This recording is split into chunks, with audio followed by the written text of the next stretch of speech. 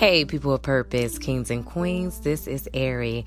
I'm on here just to encourage you to not give up because you feel or experience pressure.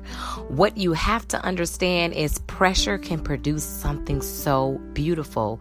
When you think of a diamond or you think of a pearl, it has to go through uncomfortable stages to get to the beautiful state that we see as a diamond or as a pearl. It doesn't start out that way, but the process is necessary to get it to what you and I love the jewels to be today. So you guys, don't run from the pressure. Don't run from being uncomfortable for a moment, because trust and believe that it's only temporary that you'll be in that situation. Know that you are being made, you are being created, and you are being pushed further toward greatness. You guys stay encouraged, keep your mind right, and remember to renew your mind. It is the GOAT mind.